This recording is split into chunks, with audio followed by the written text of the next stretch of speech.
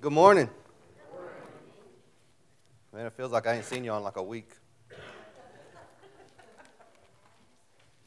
No, I've been in a walk to Emmaus this week. I left Wednesday and got back last night, and it really feels like I've been gone for like 3 weeks. It feels like I haven't seen you in a long time. So I was really excited to get here this morning and really nervous to get here this morning.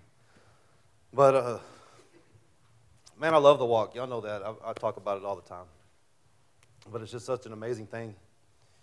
You know, yesterday morning, you're sitting there and you're watching all different denominations. You know, it doesn't matter if they're Methodist, Baptist, Church of Christ, Pentecostal, non-denominational. They're all in there together. Whites, browns, blacks, all in there together.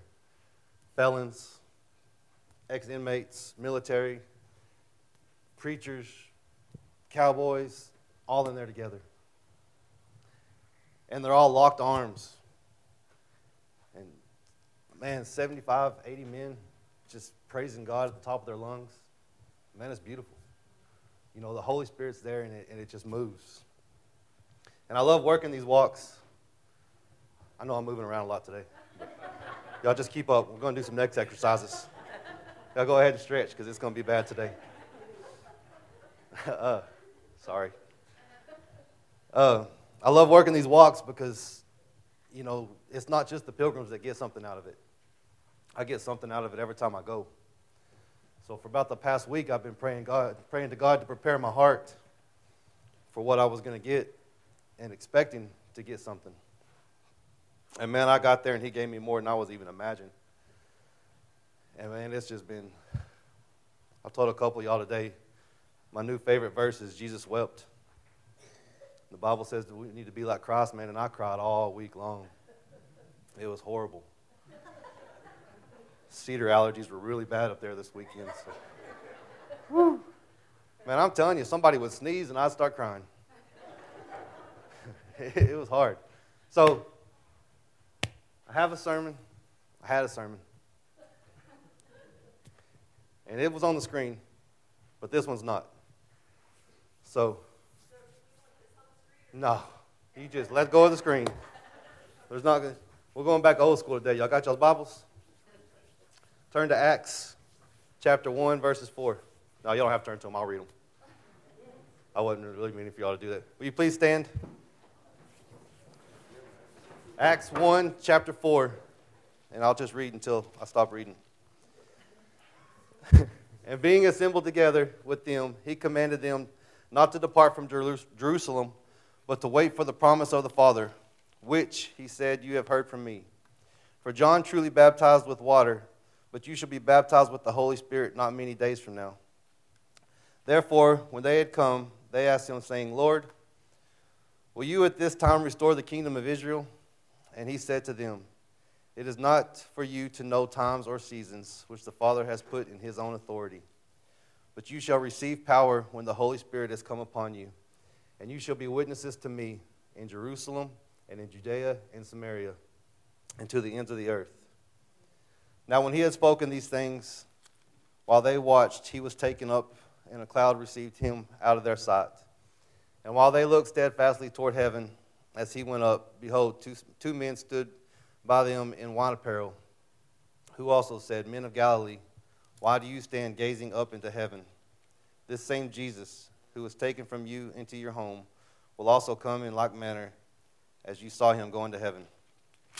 And then we'll turn over to chapter 2.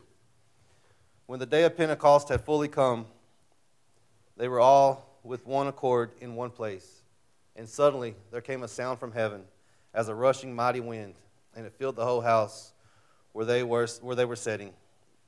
Then there appeared to them divided tongues as of fire, and one sat upon each of them. And they were filled with the Holy Spirit and began to speak with other tongues as the Spirit gave them utterance. Will you pray with me? Heavenly Father, I thank you for this day, and I thank you for this past week and just what you have showed me. Father, I just pray that you'll just give me peace and confidence and boldness just to share your message. Father, I ask that you'll just remove me out of the way and just let your Spirit flow through me. Father, I love you. I praise you. I give you all the glory. I ask you things in Jesus' name. Amen. Be seated.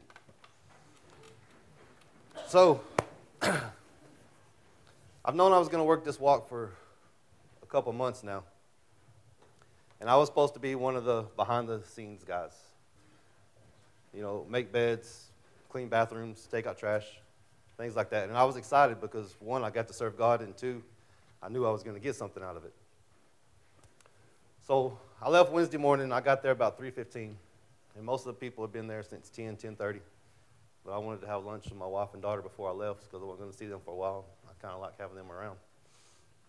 So I got there, and I was trying to find my room, and I went over to the room where all the Agape people stay, and my name wasn't there. And a guy walked up, and he said, the spiritual director and the lay director want to talk to you. So it's kind of like getting called to the principal's office. So I'm thinking, man, are they mad that I'm late? I know there's some other people that ain't here yet. So I go over there, and they tell me that one of the clergy members, his mother-in-law was put in the hospital, and he wasn't going to be there. And they wanted me to step up and take the spot of clergy. Since I am a part of the clergy team in Emmaus, but I've never got to work a walk as clergy. Well, I started making some excuses of why I couldn't do it. But I had a shirt on that said all in.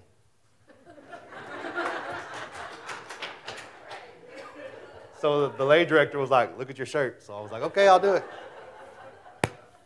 So it's funny how God works, you know. So part of the responsibility of clergy is, you know, during the talks and everything, you kind of watch people, and you go around to the tables and you talk to them, and you talk to the table leaders and assistant table leaders, you know, and see if any of the pilgrims need prayer. But there's five members of the clergy team, and there's 5 grace talks. So I got to do one of the grace talks. Now, these talks ain't given to you, and you read it. You write your own talk. So along with everything else I had to do, I had to come up with a talk. And I was lucky. I was the last one, so I had till yesterday morning. So I would sit there every time I got a spare minute because you have so much free time there. And I would try to write. And God would give me something, and I'd be like, all right. So I'd get my pen and paper, and I'd go to write it, and I'd just go blank. So I'm starting to sweat it, you know. And then on Friday, God was like, man, why are you trying to control this? Why are you trying to write this talk? And I was like, okay, cool. So I just quit thinking about it. And then God started revealing a lot of things to me. You know, I'm very fortunate that this is my job, my full-time job. There are a lot of preachers in this country that they have full-time jobs and they have to write a sermon on their own time. And I don't know how they do it because I usually spend all week long trying to figure out how to write a sermon. It's not as easy as I thought it was going to be, you know. But, you know, I knew I was going to be gone some this week, so I started writing the sermon last week. That way I had it down. And I usually get it finished on Thursday or Friday, and then on Saturday I kind of just relax, and then on Sunday morning I come up here and I print it out and I read through it to make sure I got all the words right because I'm not a real smart man. There's some weird words in this Bible. I can't always pronounce them right, and I don't want to sound dumb in front of all y'all. But, and then I get up here and I pray. Or I get up here and I read the verse and I pray, and I always say, God, remove me from the situation and let the Holy Spirit speak through me. And then I put a leash on him and I tie him up over here. And I read exactly what I wrote. And God revealed that to me this weekend. And that was hard because I do that because I'm scared. And I do it because I'm scared that my passion for serving Christ, because of my love for the Father, is going to be too overbearing for y'all. And I'm afraid that I'm going to offend y'all and I'm going to step on y'all's toes. Because God revealed to me, and let's be honest, most of us come to church to listen to a few songs and listen to a sermon and go home and feel good about ourselves.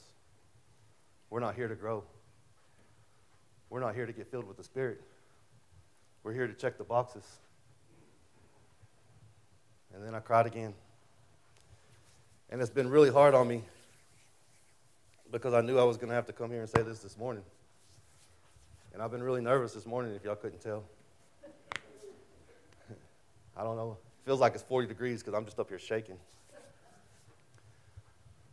But God has revealed to me, you know, I used to go on these walks at a church I was in Knox City. And I would come back and I would just be so pumped up. so ready to serve. And I'm telling the pastor, I'm like, man, we got to do this. You know, we can make Emmaus here. And he's like, no, you can't. Yes, man, we can make Emmaus in our church. We don't have to go to this camp once a month or whenever we get an opportunity. We can do this every Sunday here. And he's like, no, you can't. You cannot replicate church camp or walk to Emmaus in the church. And I said, why not? And he said, you just can't. I said, why not? He said, you just can't. I said, why can't we be Emmaus? Why do we just get filled up every once in a while? Why can't we get filled every Sunday? And he said, because reality.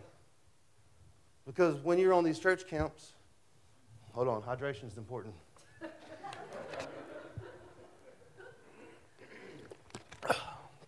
Don't want to pass out, you know. He said, when you're on the church camps or you're on the walk to Emmaus, you're not living in the world. You're not thinking about the world. You're not thinking about responsibilities. You're just focused on God. But you can't do that in the real world. Why not? What does Romans 12:2 say? Don't be conformed to this world, but be transformed by the renewing of your mind. He said, but we got bills to pay. We got jobs. No, you're thinking of it worldly. You're thinking of it temporary. You're thinking of what you can see. Don't go to work. I'm not telling you to quit your job. But don't go to a job. Go to the mission field. Every job that y'all have is y'all's mission field. United. Lurlene's mission field. Everywhere we go, those of you that work at the school, mission fields. If you work at United, man, how many people do you see every day? If you work at the bank, how many people do you see every day? Wherever you work, whatever you do, don't think of it as, I have to go to work. Think of it as, man, I get to go serve God. I get to go out every day and serve God. And then it doesn't become a responsibility. It becomes a pleasure. Well, then he said, well, but you got bills to pay. You know, the reality is you can live like that, but you still got bills to pay. You still got responsibilities. Matthew 6:25 says, therefore I say to you, do not worry about your life, what you will eat, what you will drink, nor about your body, what you will put in it. Is life not more than food, and the body more than clothing? Look at the birds of the air, for they neither sow, nor reap, nor gather into the barns. Yet your heavenly Father feeds them. Are you not more value than they? Which of you by worrying can add 1 cubit to his stature?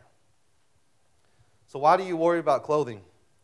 Consider the lilies of the field, how they grow. They neither toil nor spin.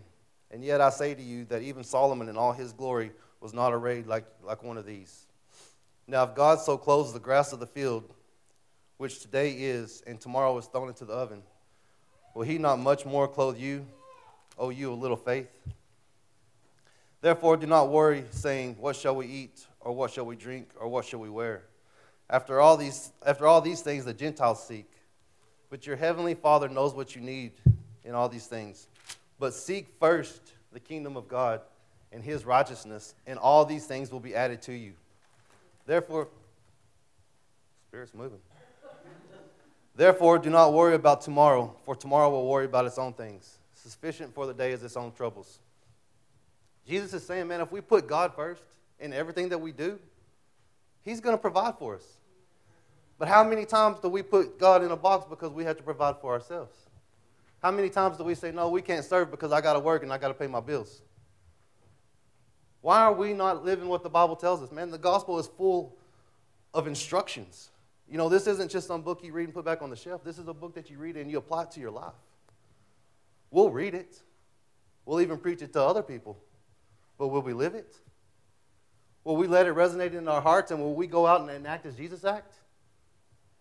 Man, it's just, you know, I look around in the world today and I see the sin and I see Satan just walking up and down the streets. And in Luke 10:19, Jesus says, I've given you authority to trample over the snakes and scorpions and all evil powers, and none shall hurt you. But do you know why Satan's winning right now? Do you know why he's kicking our butts right now? Because of us. Because we don't do nothing. Because we don't take the fight to him. We're losing a battle that's already been won. We're not fighting for victory. We're fighting from victory, and we're still getting our butts kicked. Because we sit around and we make excuses of why we can't follow what the Bible says. Man, does that not make you mad? Man, it infuriates me to sit around and see sin all the time, and we don't do nothing about it. We turn our eyes, oh, well, as long as I'm not doing it, then it's not that big of a deal. But man, I'm telling you right now, if you see sin and you don't address it, you're accepting it. If you're not on a head-to-head battle with Satan, you're running with Satan. Man, we've got to step up and start being the Christians that we're called to be. We've got to step up and start serving God. And this has been a powerful weekend, and just seeing some of the breakthroughs and the bondage. And a lot of people this weekend felt unworthy. And that was kind of a common theme, was unworthy because of our past. But the Bible tells us that once we became new, the old is gone, we're a new creation. We don't have to live in our past. We don't have to worry about our past. Satan brings up our past. God's forgiven us for our past. Satan reminds us of our past. God loves us even though our past. Man, it's time that we step up and be the Christians that we're called to be. It's time that we take this Bible and we read it and we apply it to our lives, and not just a nice little thing that we can say, well, I read the Bible, check. I went to church on Sunday, check. And then live for the world the rest of the week.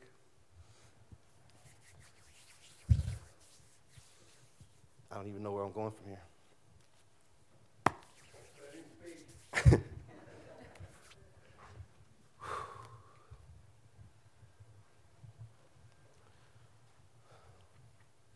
It's fear.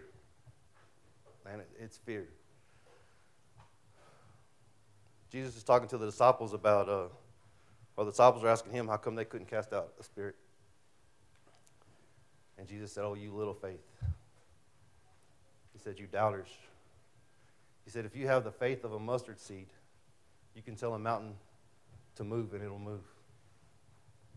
How many of us have ever told a mountain to move and it moved? Nobody? You know why? Because we don't believe. We don't believe we have the same power that resurrected Jesus from the dead running through our veins. We have that resurrection power. But that faith of a mustard seed, if you look at it the other way, if you have the doubt of a mustard seed, you've lost all your faith. If you don't believe wholeheartedly what Jesus is saying, you might as well not believe any of it. There's plenty of verses in the Bible, I think 10 different places where it talks about resurrecting people from the dead. How many of y'all believe in here that you can resurrect people from the dead? What about spiritually death? We can bring people back from being spiritually dead.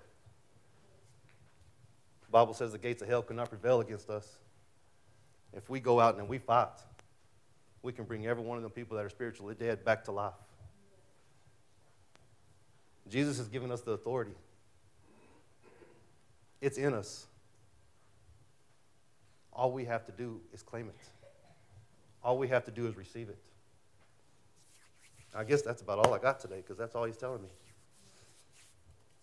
But I'm telling you, you don't have to come up here to this altar and say, Lord, fill me with the Holy Spirit. You can say it right there where you're at. You can say it at your house. You can say it in your car. You can say it at your job. Wherever you are, you can ask God to fill you with the Spirit. You can ask God to remove the worldly things from your life and make room for the Spirit. So that was one thing that held me back is I was asking God to fill me with the Spirit, but I wasn't letting go of the things of the world. And God revealed that to me a while back. And as I started letting things go, he started pouring more Spirit into me. And then I started putting him on a leash. But I'm not putting him on a leash no more.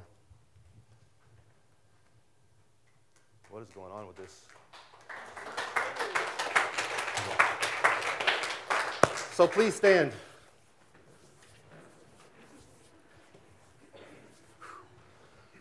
My Heavenly Father, I thank you for this day, and I thank you for this message, and I thank you for the, oh man, the tears are starting. Hold on. Father, I thank you. I thank you for this message, Father. I thank you what you've done to me over this weekend and how you just opened my eyes and just rekindled that fire and that flame. Father, I pray that just your Holy Spirit will just truly move through this building, Father. I pray that the Pentecostal fire will just resonate in each one of our hearts, Father, and that we will go out in this community and we will fight the good fight, that we will no longer be passive, that we'll no longer turn our eyes to the things that's going on in our schools and in our town and in our community, Father, and that we will just go and we will fight and we will bring these people back from being spiritually dead back to your life, Father. And Father, we just give you all the glory, praise, and honor, Father. I love you. I ask you things in Jesus' name. Amen.